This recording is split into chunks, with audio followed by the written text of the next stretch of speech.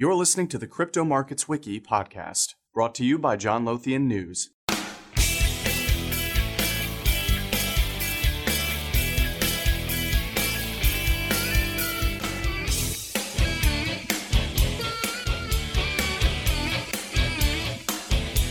Welcome to the Crypto Markets Wiki podcast. I'm Matt Rabel, and I'm joined here with Tom Thompson, an editor at JLN News. We are recording this on Wednesday, December 16th. In the past 24 hours, there have been a couple of pretty big stories that have dropped concerning two hometown heroes, two large organizations located here in Chicago, the CBOE and the CME Group.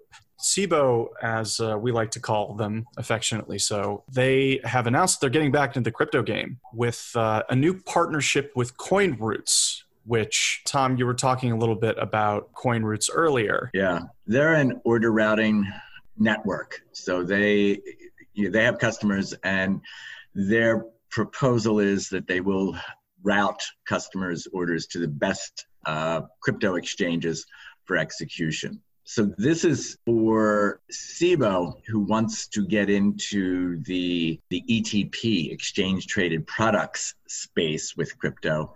This is maybe a big deal because this will help them get past the SEC's concerns about fake prices. When whatever goes over CoinRoots is actually a transaction.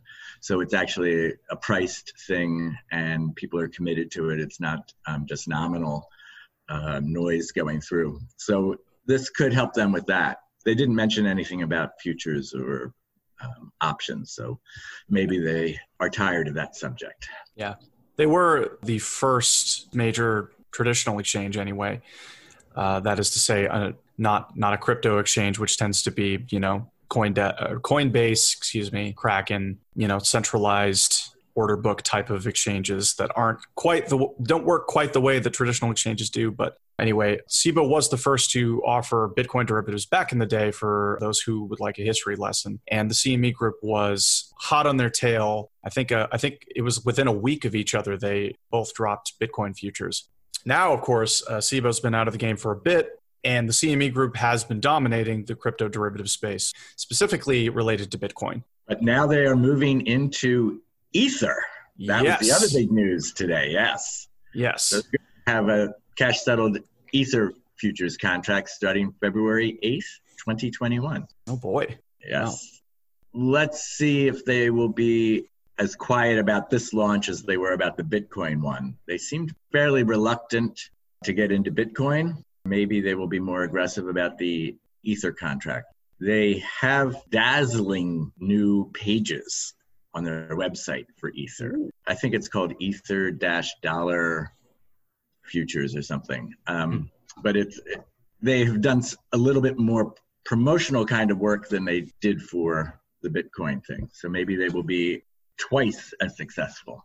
Maybe. With Ether, yes. But they are very successful with the Bitcoin futures and options on Bitcoin futures. Do you think CBOE getting into Bitcoin ETPs now that, especially now that CME's pretty dug in as far as the market goes in terms of crypto derivatives, I think it's a smart move for them to kind of focus on ETPs, which is not, correct me if I'm wrong, I don't think that that's something that CME has gotten too involved in yet. Oh, no. Well, CME can't because ETPs have to be on a securities, an SEC-regulated exchange. And so they are protected from competition with the CME. But everybody wants to do an ETF, an ETN, Bitcoin-related one.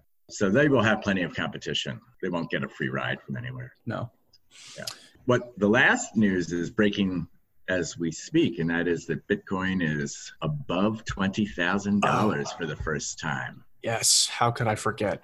Yeah, I was just looking at, I think CoinMarketCap. Tom and I were discussing before we started recording this podcast, and I think it was 20,700 something. And then I looked over at CoinDesk and it was even higher. So at this point, Bitcoin speculation should always be taken with an extra big grain of salt, but it's moving upward quite quickly. Don't take that as investment advice. It's just my personal observation. But knowing this market, that could literally reverse on a dime. Later today, it could sink back to 16,000 or something. I don't know.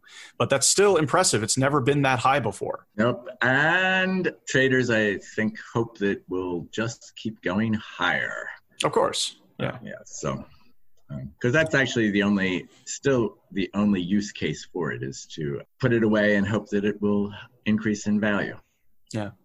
The bull market is forever. Don't contradict me. I'm definitely not wrong. That's how this racket goes. Speaking of Bitcoin regulation, the UK Financial Conduct Authority, the FCA, has, over the past, I thought that this would be a topic that would be interesting to touch on, at least, as this will be our last podcast for the Crypto Markets Wiki podcast of the year. The UK has placed a pretty firm, pretty blanket ban on cryptocurrency derivatives this year. And recently they put out a notice saying that companies that have operated after January 10th, 2020 will get a temporary registration from January 9th to July 9th of 2021, but only if they registered with the FCA previously. So those who have been trying to fly under the radar are still in trouble. And all firms, of course, will have to abide by existing KYC AML regulations. So I thought this was kind of interesting because it seems like every time I open up my inbox, there's a new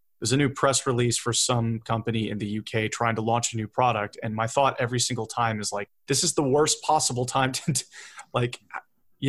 how are people still doing this? That's a good question. How are people still doing it? So the FCA ban, I think, makes it a lot more like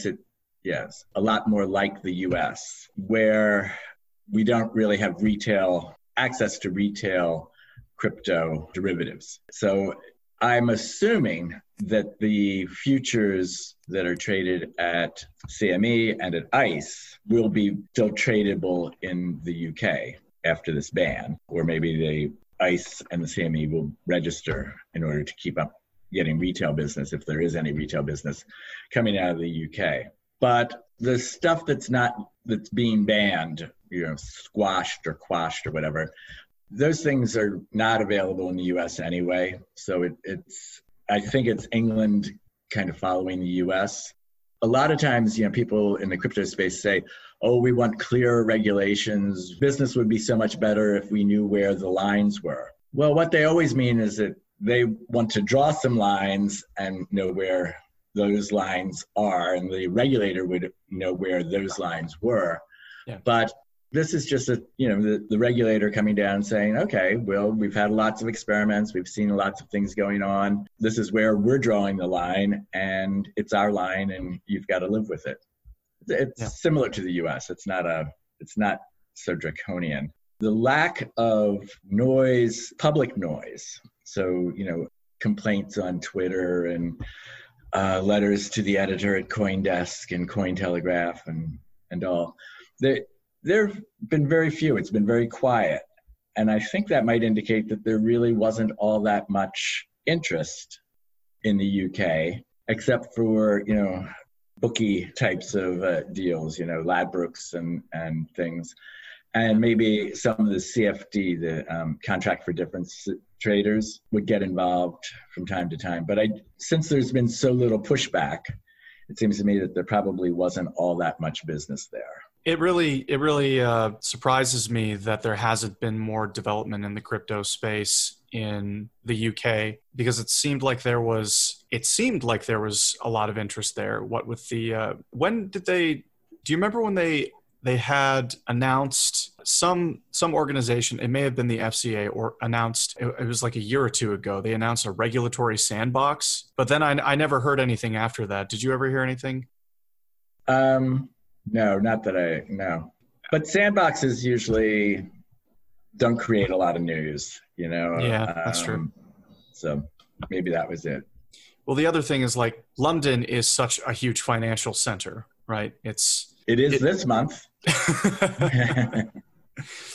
And so you would think that with such a disruptive technology as cryptocurrency tends to be, and as much of a buzzword as cryptocurrency and Bitcoin have been, it seemed like there was interest at first, but there hasn't been that much trading volume coming out of the UK, at least compared to the United States. You know what I mean? A lot of the development in the crypto space has come from innovation in the United States.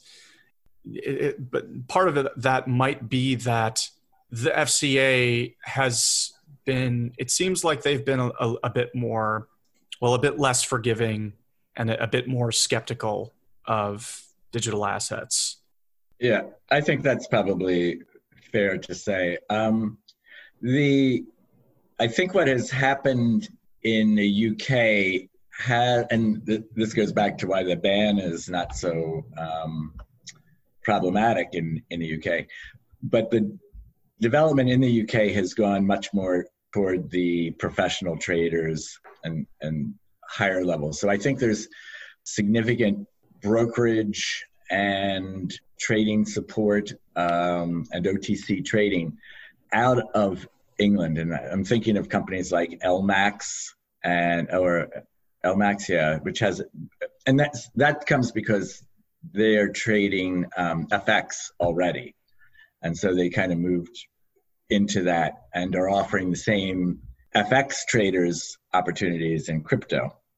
So it's been in a lot of places, it's been, I think, a more organic growth because FX is so big in London. We have B2C2, which announced yesterday that it was acquired by SBI Holdings, the Japanese firm. Yeah. In a deal that is sort of surprising because B2C2, I think, was extremely well thought of and did very well as a standalone company, and what its prospects are being tied up to a huge, perhaps bureaucratic Japanese investor. The implications of that are not clear to me, but they were London-based too. There are a few more that are like that. Some of the analyses firms, I think, are based. Chainalysis, maybe. Oh yeah, they are UK-based. Forgot about them. So a couple of people like that, but not so much directly in trading as we think of it. Yeah, I didn't mean to undersell the innovations that have come out of the UK earlier when I said that a lot of it has come from the US. I was mainly speaking about trade volume. Yeah. For the record. Yes. Just wanted to get that out there before we move on to your favorite topic, Tom Thompson. Libra? You mean Diem. No, I mean Libra. So, actually, I have seen, and I've not read all of this so closely because it's still, there's not that much public that is solid information. So I think I'll wait until the Swiss give them final approval or whatever approval they give them to launch, and then I'll dig in a little bit more deeply. But I've read a couple of places that Libra is the name of the network, and the coins are going to be called Diems. So it's like Ether on the Ethereum blockchain. This will be Diem on the Libra. I guess they still call it a blockchain. I'm not sure how much blockchaining is left in the design. But they are moving closer to reality. I have not looked as closely as I probably should have, but will have more time as the year winds down. But it looks like they are setting up more access points into the system so that you will not have to be a Facebook customer of any sort in order to participate in Diem. So that's smart. Yes. Given all the negative press that Facebook has had for the past year and a half. Yes. Yeah, I think Facebook listened in a lot of ways to all the pushback they got. And they got they got a lot of pushback. And I don't know what the Swiss are going to be requiring. I would have imagined that having it be somewhat open as a platform, so allowing other access points other than Facebook, WhatsApp, and other things that they're controlling. But I think the Swiss, in the European spirit, European regulation tends to be, especially EU, and Switzerland is not in the EU, but they all have this idea of equal access. And they're always very concerned about that other people be able to get into the system. So I think that might be where this opening up came from regulatory pressure from the Swiss. So, but it'll be interesting to see what they intend to do with all of this. It's not clear, how the network is going to work. If there's going to be, for example, a market in DMs, or is it just going to be a straight dollar stable coin? I mean, there could still be a market in that, but I mean, it won't be much of a market if it's, one DM equals $1. Yeah. But it's cool. Yeah. Yeah. It's definitely gone through a lot of revisions. The project has seen more scrutiny than any other tech project, I think, in recent memory. And it seems like there's a lot going on at Facebook right now.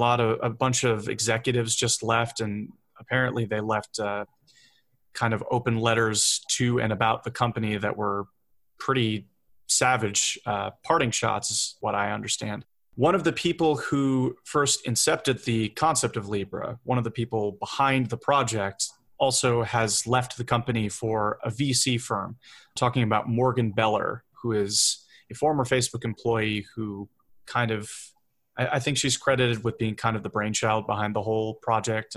But anyway, it seems like she has left the company, which not the best sign, but she's clearly interested in the VC space, and she's been there for a few years. But I took that as kind of a bad sign. Whatever the Libra network and whatever DM ends up being in terms of its final project, hopefully it can work in a way that is fair to consumers and doesn't subvert government regulations or any of the other things that Congress and so many other regulatory agencies have been terrified of since the beginning. Well, talking about regulation, I also wanted to mention that BitMEX. Well, I wanted to talk about BitMEX for a bit because there is a lot going on with BitMEX right now, and it has been for a few months now. Obviously, their CEO, Arthur Hayes, stepped down or was forced to step down. It's not really clear. And they have seen a number of lawsuits alleging market manipulation and other nasty things. What's your take on BitMEX, Tom? That's just sour grapes, these, no.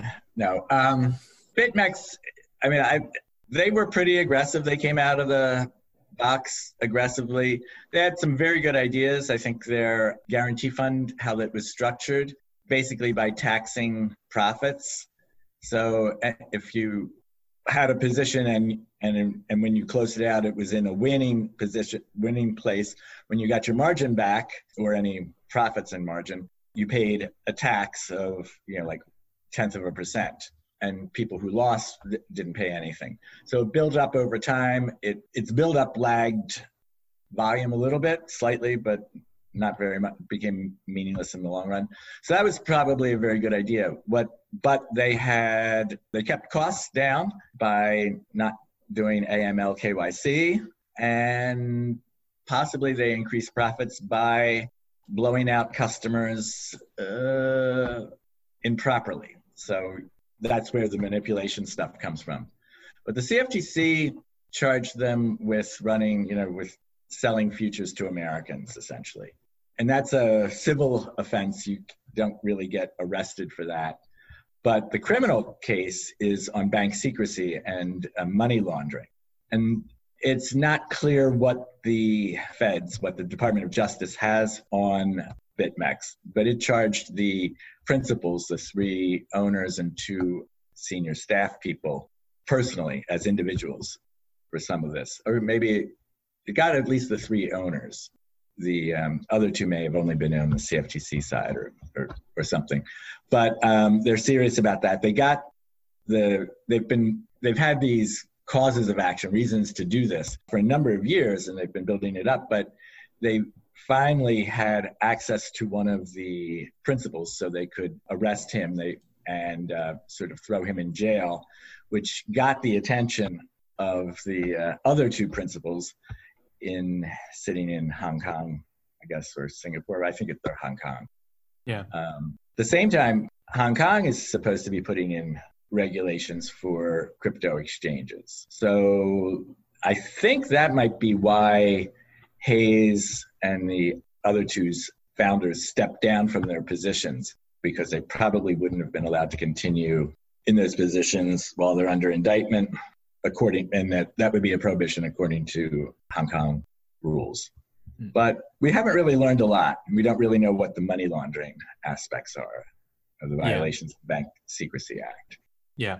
But clearly they were trading swaps and futures, and they seem to be getting U.S. business. That's their big problem.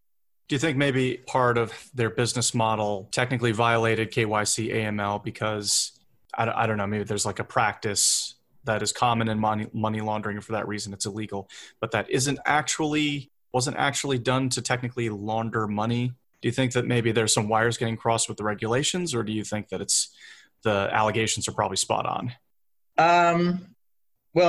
So clearly they did not collect sufficient AML KYC because there were plenty of Americans who were trading.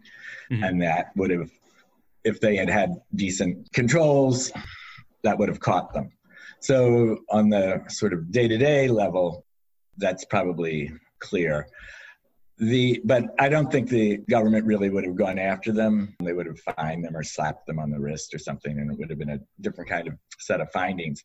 So there probably is some real money laundering going on. And that can be it's not necessarily for the very worst kinds of crimes, not necessarily for, human trafficking or drug sales, but it could be for tax evasion, people, taking positions and trading through BitMEX to mask profits and, other profits and losses. It can also be for evading currency controls that many countries have, not the US, but other countries. So I think there's probably plenty there. Some dirty laundry being moved around. Yeah. And a lot of it's probably, don't ask, don't tell, Yeah. They just look the other way. All right. Well, the last thing that we have to talk about today for the end of the year is DeFi, which has been a huge subject pervasively throughout the year for good reason. The space is kind of blowing up, and everyone from traditional sorts of fintech firms to established cryptocurrency exchanges have at least expressed a passing interest in DeFi. But I think a handful of protocols in particular have really kind of dominated the news, especially in the past 6 months. So there's a lot to talk about in this kind of rodeo. Tom Thompson, what do you think the biggest story this year was? Probably the centralization of decentralized finance. So Yearn came out sometime in the summer, and they got some traction, and they were doing okay. They sat by and watched SushiSwap steal liquidity from Uniswap. Uniswap was the biggest one ever until it wasn't any longer. So, but the SushiSwap came out and had a little, I forget what their claim to fame was, but it was a brief claim to fame. A lot of people received rewards by moving their staked Ethereum and other things, and stablecoins and other things, DAOs and other stablecoins, moving them from Uniswap into SushiSwap. And what was interesting about that was the demonstration that the DeFi protocols are just DeFi protocols. They are not property. There doesn't seem to be a real set of, it's really very, very decentralized in that sense. There aren't investors in it and things like that. There are participants who stake money into the systems, and there are market makers behind it. But each one of those entities or firms or persons is acting very individualistically and not under the control. But then in November, a lot of these platforms sort of lost their liquidity. 3 or 4 different ones lost their money because they were hacked. And so they ended up being merged into Yearn. And again, Yearn really doesn't have anything, doesn't own anything. It's really just a melding of little communities into a bigger community. It's like, when the city takes over some of the suburbs, Yeah. The suburbs all still like to think that they're their own little things, but they're not. They're just part of the city. Yeah. So that's what has happened so far. Yeah. I just still think that it's maybe not for the people involved, but in a Schadenfreude sense, I just think it was kind of funny how Ethereum had a DeFi protocol that was kind of bugged out for a bit by a fork that was totally unplanned. And it was bugged out by the very thing that fork was designed to prevent. Talking about the Geth bug, of course. Geth, yes. I like the idea of DeFi a lot. It's way too early in the game to think of it being used for real things. So right now, it seems to be just used, it's just for betting. It's just for, inflation trading or whatever. It has no touch points to the real economies. But eventually, what DeFi is a system of, or it's not a system, it's a protocol whereby like-minded people sort of get together and meet and they transact, and they could transact corn and wheat, they could transact securities, they could transact derivatives on securities. There's still problems with the clearinghouse and things like that, and there will probably be, none of this works once it becomes real, because then you're going to have real people who have real money constraints. Right now, everything's 100% collateralized and things like that. But that's not how real modern economies run. So people borrow money, people put up margin, things like that. And so once those systems get worked out, this could be very promising, because it could open up trading. It could open up, trading has sort of gotten a bad word in the crypto world, because it is really just pushing money around so far. But if you're talking about trading corn and wheat and steel, it could be really, really valuable to be able to broaden the market and have these smart contracts settle things. It could bring a lot of transparency. It could level playing fields a lot. But in order to do that, you probably have to have clearinghouses still. You don't have to have futures exchanges or commodity exchanges per se, but you will probably need centralized financing operations or rule making. At some level, yeah, to protect people. Yeah. Do you think that, what do you think that looks like? Do you think that like tokenizing lots of wheat, for example, would be a part of it by necessity? Or do you think that maybe they'd figure out another way to do it? Or do you think that maybe is the best way to do it? Well, I don't know that you need to tokenize wheat. I'm not sure what that means, but there is, but along those lines, yes, it does go along those ways. So that, for example, a lot of commodities are under leveraged. They sit slowly losing value in warehouses and grain elevators and things like that. And there is some financing on these things, but it tends to be very cumbersome. The DeFi thing might not help all that much, because the real problem still is, you've got wheat, it is in a certain location. Somebody else has to attest that wheat is there. You can do this with monitors, and sensors and things like that can measure things, but those things can be tricked out too. So you have to have a system so that you're still going to have a bit of a messy system, or what in telecommunications they call the problem of the last mile. Getting down to real things. Yeah. But it could add a lot. Yeah. Well, that's about going to do it for this episode of the Crypto Markets Wiki podcast, and this year, 2020. Which has been a great year. The best. Just fantastic. But as far as the crypto space, yeah, who knows? Do you want to tempt fate and make a starry-eyed prediction for 2021, Tom?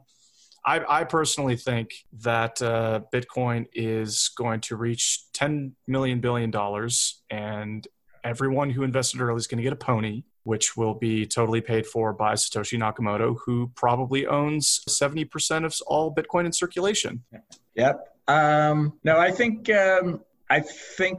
Bitcoin price will continue mostly upward. The bull market certainly doesn't seem like it's going to stop anytime soon, at least right now. But yeah, one difference between this run up and the other one, the last one, 2017, is that nobody really is talking about buying Bitcoin in order to use it as a currency. Yeah, it's only being marketed as a store of value, and comparing it to gold and that.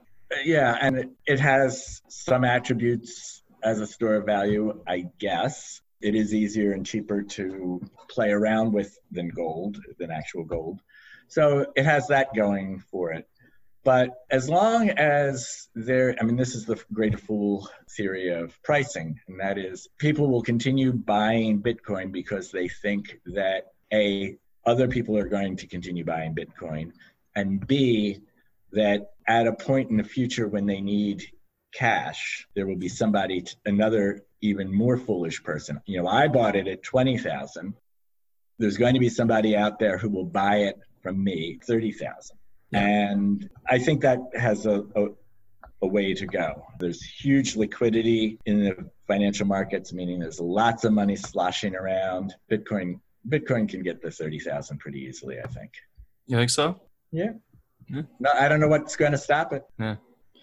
I think that, I was being facetious before, obviously. I'm always, the thing I always like to say is, like, if you think that you know how the market's going to perform in terms of the cryptocurrency market, you're already in trouble. Yeah. But, I've been wrong before, so maybe it'll make it 40,000. Who knows? Ooh, yeah. I feel like, yeah, we'll see. But, one thing's for sure, this has been another great episode of the Crypto Markets Wiki podcast. We are going to sign off for 2020, and we'll see you in 2021. Bye-bye. Thanks for having me. Yeah, my pleasure.